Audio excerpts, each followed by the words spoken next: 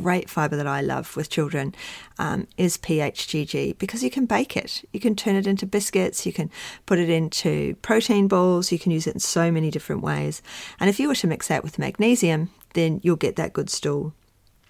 Now, with the toddlers and children, even into your adults, Epsom salt baths will really help. The warmth, but the absorption of the Epsom salts and the exercise which they'll be doing. We don't want to be giving people laxatives. We don't want the bowel reliant on commercial laxatives. So it's much better for constipation if it's done through food, exercise, movement. Hello and welcome. Mentoring with Geraldine is a bite-sized practitioner podcast for naturopaths, nutritionists, herbalists and practitioners. This podcast responds directly to your needs, the needs of the practicing natural therapist. With interviews, herbal discussions, something business and something clinical each week, you'll get the variety you need and enjoy to stay motivated in practice. Hello. Welcome to Mentoring with Geraldine and the Bite Size Podcast. How are you? What's going on with you? I just want to say thank you to the people who've been emailing me to say how much they're enjoying my podcast, because it really is motivating to get those emails. So if you want to email me with suggestions of what to talk about or just to say thank you, then please do so, Geraldine at mentoringwithgeraldine.biz, because I'd love to hear from you. Now, probably a bit of disclaimer ought to start at the beginning of this particular one. If you're sitting in the car with people that you know, we'll be fine. If you're sitting in the car with this on, with people you don't know, you might end up having an interesting conversation. If I'm just plugged into your ears, we're absolutely fine, because we're going to talk about constipation. And so if you've got the kids in the car, then obviously when I mention the words burping or farting, there's going to be some giggling. But hopefully, if you're a practitioner, you'll be going, oh yeah, I know that. Oh yeah, I know that. Yep, I do that. I tell them that. If you're a student, you'll be going, yep. Oh, hadn't thought of that one. And if you're a member of the public, hopefully you're going to learn something as well. So I thought we'd start right at the beginning. So we'd start with babies. So in beginning of August, we start the Pediatric Online Mastery course. It's a 6-week course. There is tons of information in there, which you get access to, guaranteed for 2 years, really for life. I can't imagine I'd be taking it down. But the Pediatric Online Mastery course does start in August. You can purchase it any time, mind you, but you don't get the live classes. You get one-on-one with me. But let's start out with those babies and constipation. Then we'll move through to the toddler and then to, well, you and me and everybody else. So when we've got that baby that's constipated, so we're just going to talk about the two forms of feed. So there's bottle and there's breast milk. Okay, so there's human milk and bottled milk. And if the baby is on bottled milk, on a formula feed, and they're constipated, then don't finish the rest of the pot. Change the formula.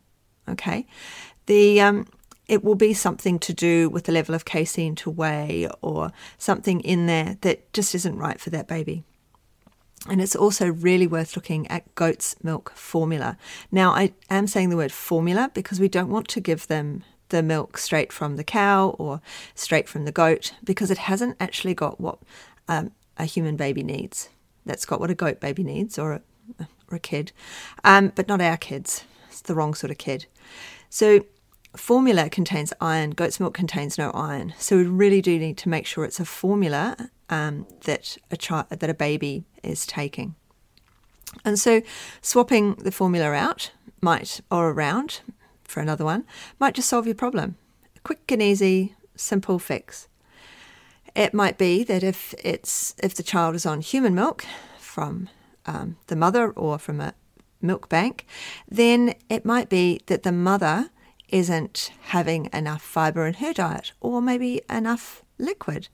Because with the breast milk, we've got the foremilk, which is kind of the drink, isn't it? That's like the fast drink because everybody's thirsty and suck that bit up. And then the hind milk comes in, and that's where all of the, the nutrients and the heavy stuff is. It's thicker, it's got more in it. So as the drink's over, down to the dinner. So if mum is dehydrated, then she might not be making enough foremilk. So that's something really simple. It might also be the foods that she's eating. If she's on a lot of bananas, for example, or a lot of white bread or white rice, foods that are fast to make because she's busy, there's so much going on, and so she's just relying on fast food, like fast in her own kitchen, not necessarily fast rushing out to the shops to buy fast food, but fast in her own kitchen foods. So processed foods, maybe there's more takeaways going on in the household, because all of these things go through the breast milk. So it might be as simple as swapping out some of the meals that mum or the person whose breast milk it is eating. So the other thing with babies, if an adult is constipated, we talk about exercise. So if a baby's constipated, then massage. And you can do that at any age at all. So massage for the baby, the child, the adult. It's circular. You're going downward on the left-hand side of the tummy because that's where the colon is. So you're going up on the right, across the top, under the rib cage there, and then down on the left-hand side, then across the bottom, up and around and around. So any age can have abdominal massage. Any age can do sit-ups. Any age can have tummy time.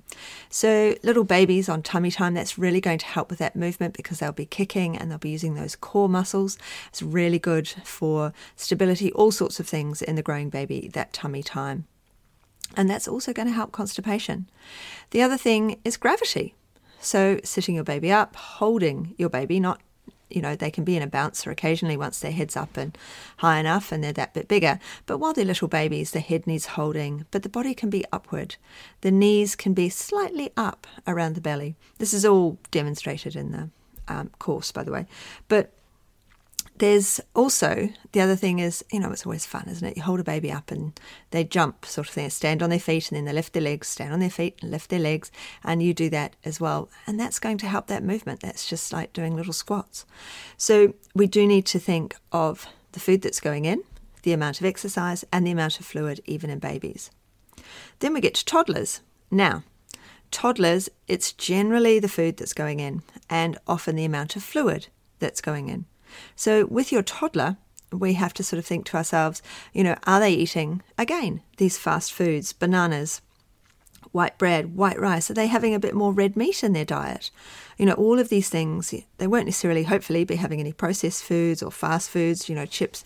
They might be having some potatoes and they might have just started on a bit of sugar here and there.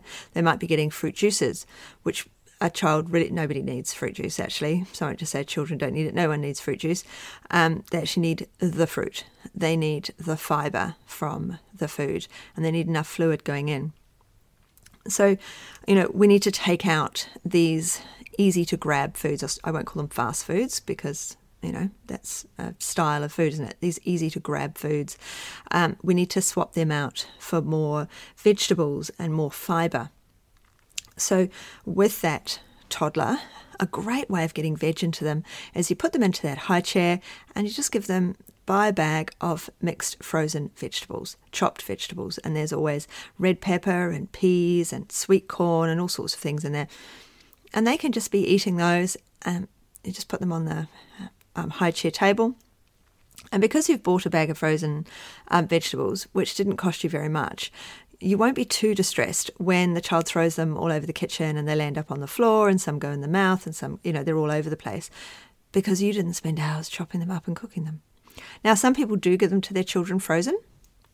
I never did. I would always just rinse them under cold water to defrost them in my hand or in a cup and then hand them over so they were cold, because a cold food isn't going to harm a baby, but obviously, or a child, but hot food is going to burn. So, that's a great way of getting that fibre into that child. Now, with the toddler, obviously there's going to be a lot of exercise going on, so that's not a worry. Getting them to stop for the tummy massage, that might be a bit harder. So we really have to increase that fibre and increase the fluid that's going in there. A great fibre that I love with children is PHGG, because you can bake it. You can turn it into biscuits. You can put it into protein balls. You can use it in so many different ways. And if you were to mix that with magnesium, then you'll get that good stool. Now, with the toddlers and children, even into your adults, Epsom salt baths will really help. The warmth, but the absorption of the Epsom salts and the exercise which they'll be doing. We don't want to be giving people laxatives. We don't want the bowel reliant on commercial laxatives. So it's much better for constipation if it's done through food, exercise, movement. So your toddler isn't going to manage the yoga exercises, but your child, all the way up to adulthood, can manage those yoga twists that will help the bowel to move as well. A low FODMAPs diet can be of benefit when you're first starting to sort this out, but any form of diet, especially in children, unless there is a real need, should be avoided.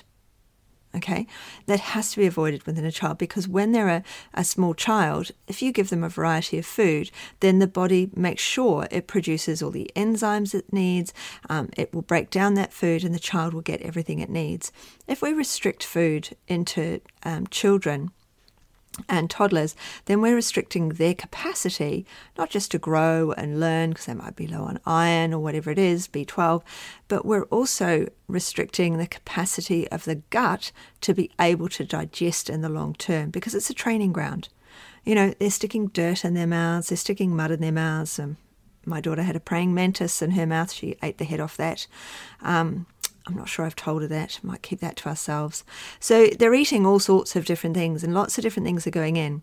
And we want to make sure that that gut microbiome has all of the different foods as well, so that it's really top action going on in there to be able to break down everything and give that child exactly what they need going forward.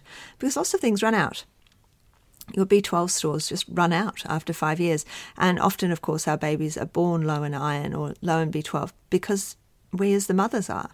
We've just got too much going on and we're not looking after ourselves. We're not seeing a practitioner when we're thinking about getting pregnant, and then when we're pregnant, and then when we have the baby. I certainly didn't. I didn't become a naturopath until my daughter was 2. So we've got lots of fibres we can put in there for any age group. So let's leave the toddlerdom. But there's lots of foods and fibres that we can add. So yes, I've said my favourite is PHGG with magnesiums, or PHGG mixed in with foods. But of course there's also flax seeds, psyllium, there's slippery elm. All of those need to be watered down. They need fluid with them, and they need to be soaked through before they're ingested. Chia seeds, for example, as well. They need to be full of water and had with water before they're ingested. Otherwise, they draw the water off the bowel into the food, so you become even more constipated. We do have to remember, vegetables, beans.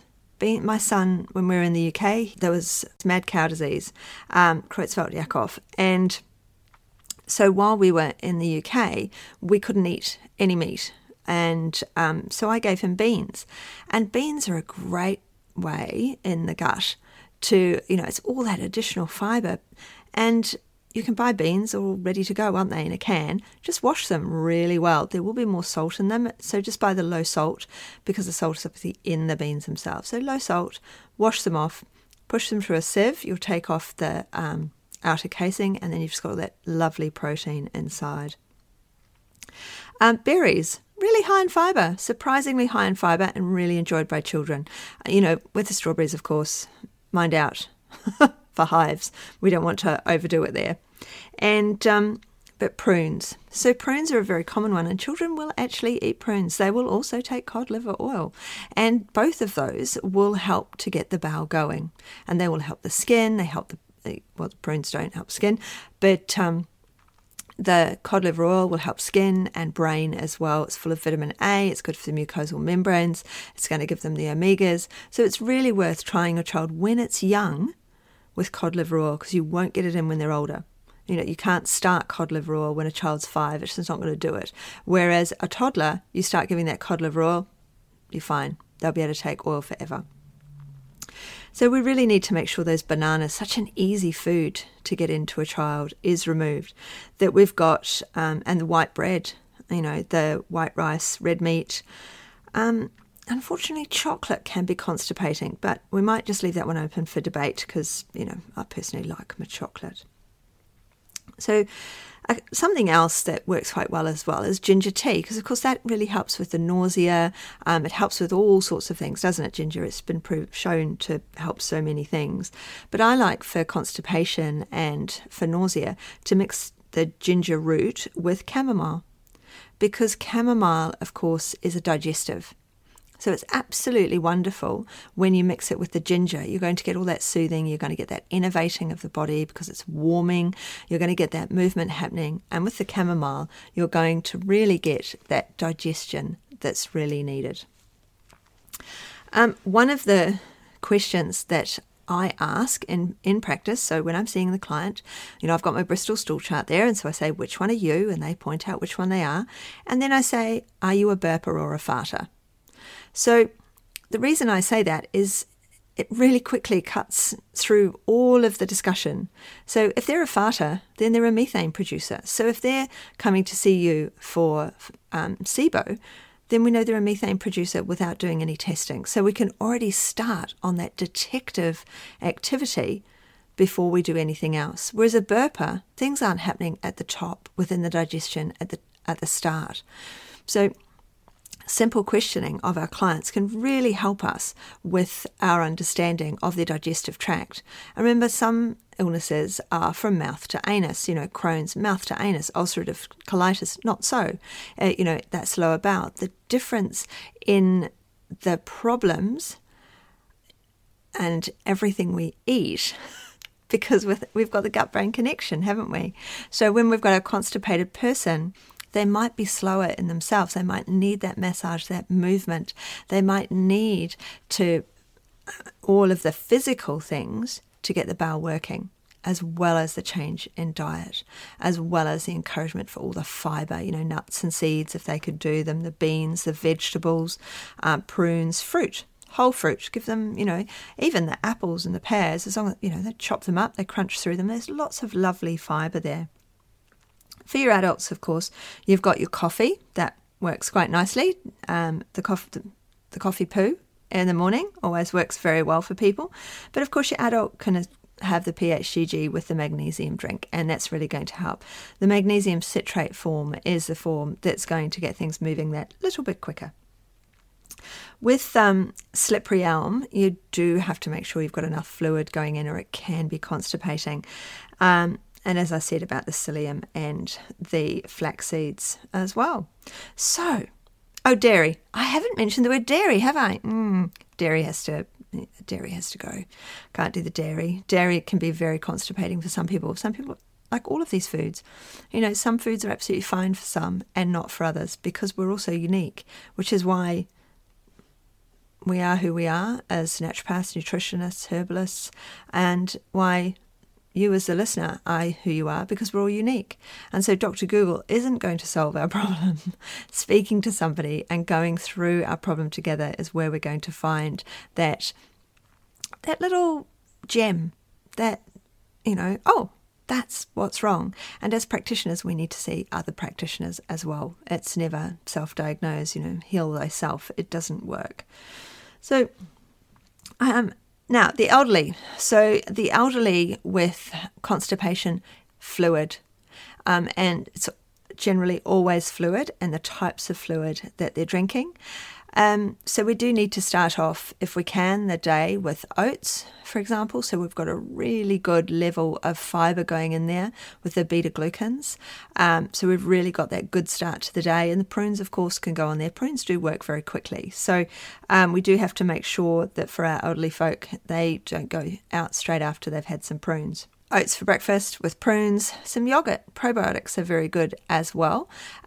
We do just need to be careful. We don't need probiotics all of the time if we're eating prebiotics and we've got that good diet and we've got a lot going on.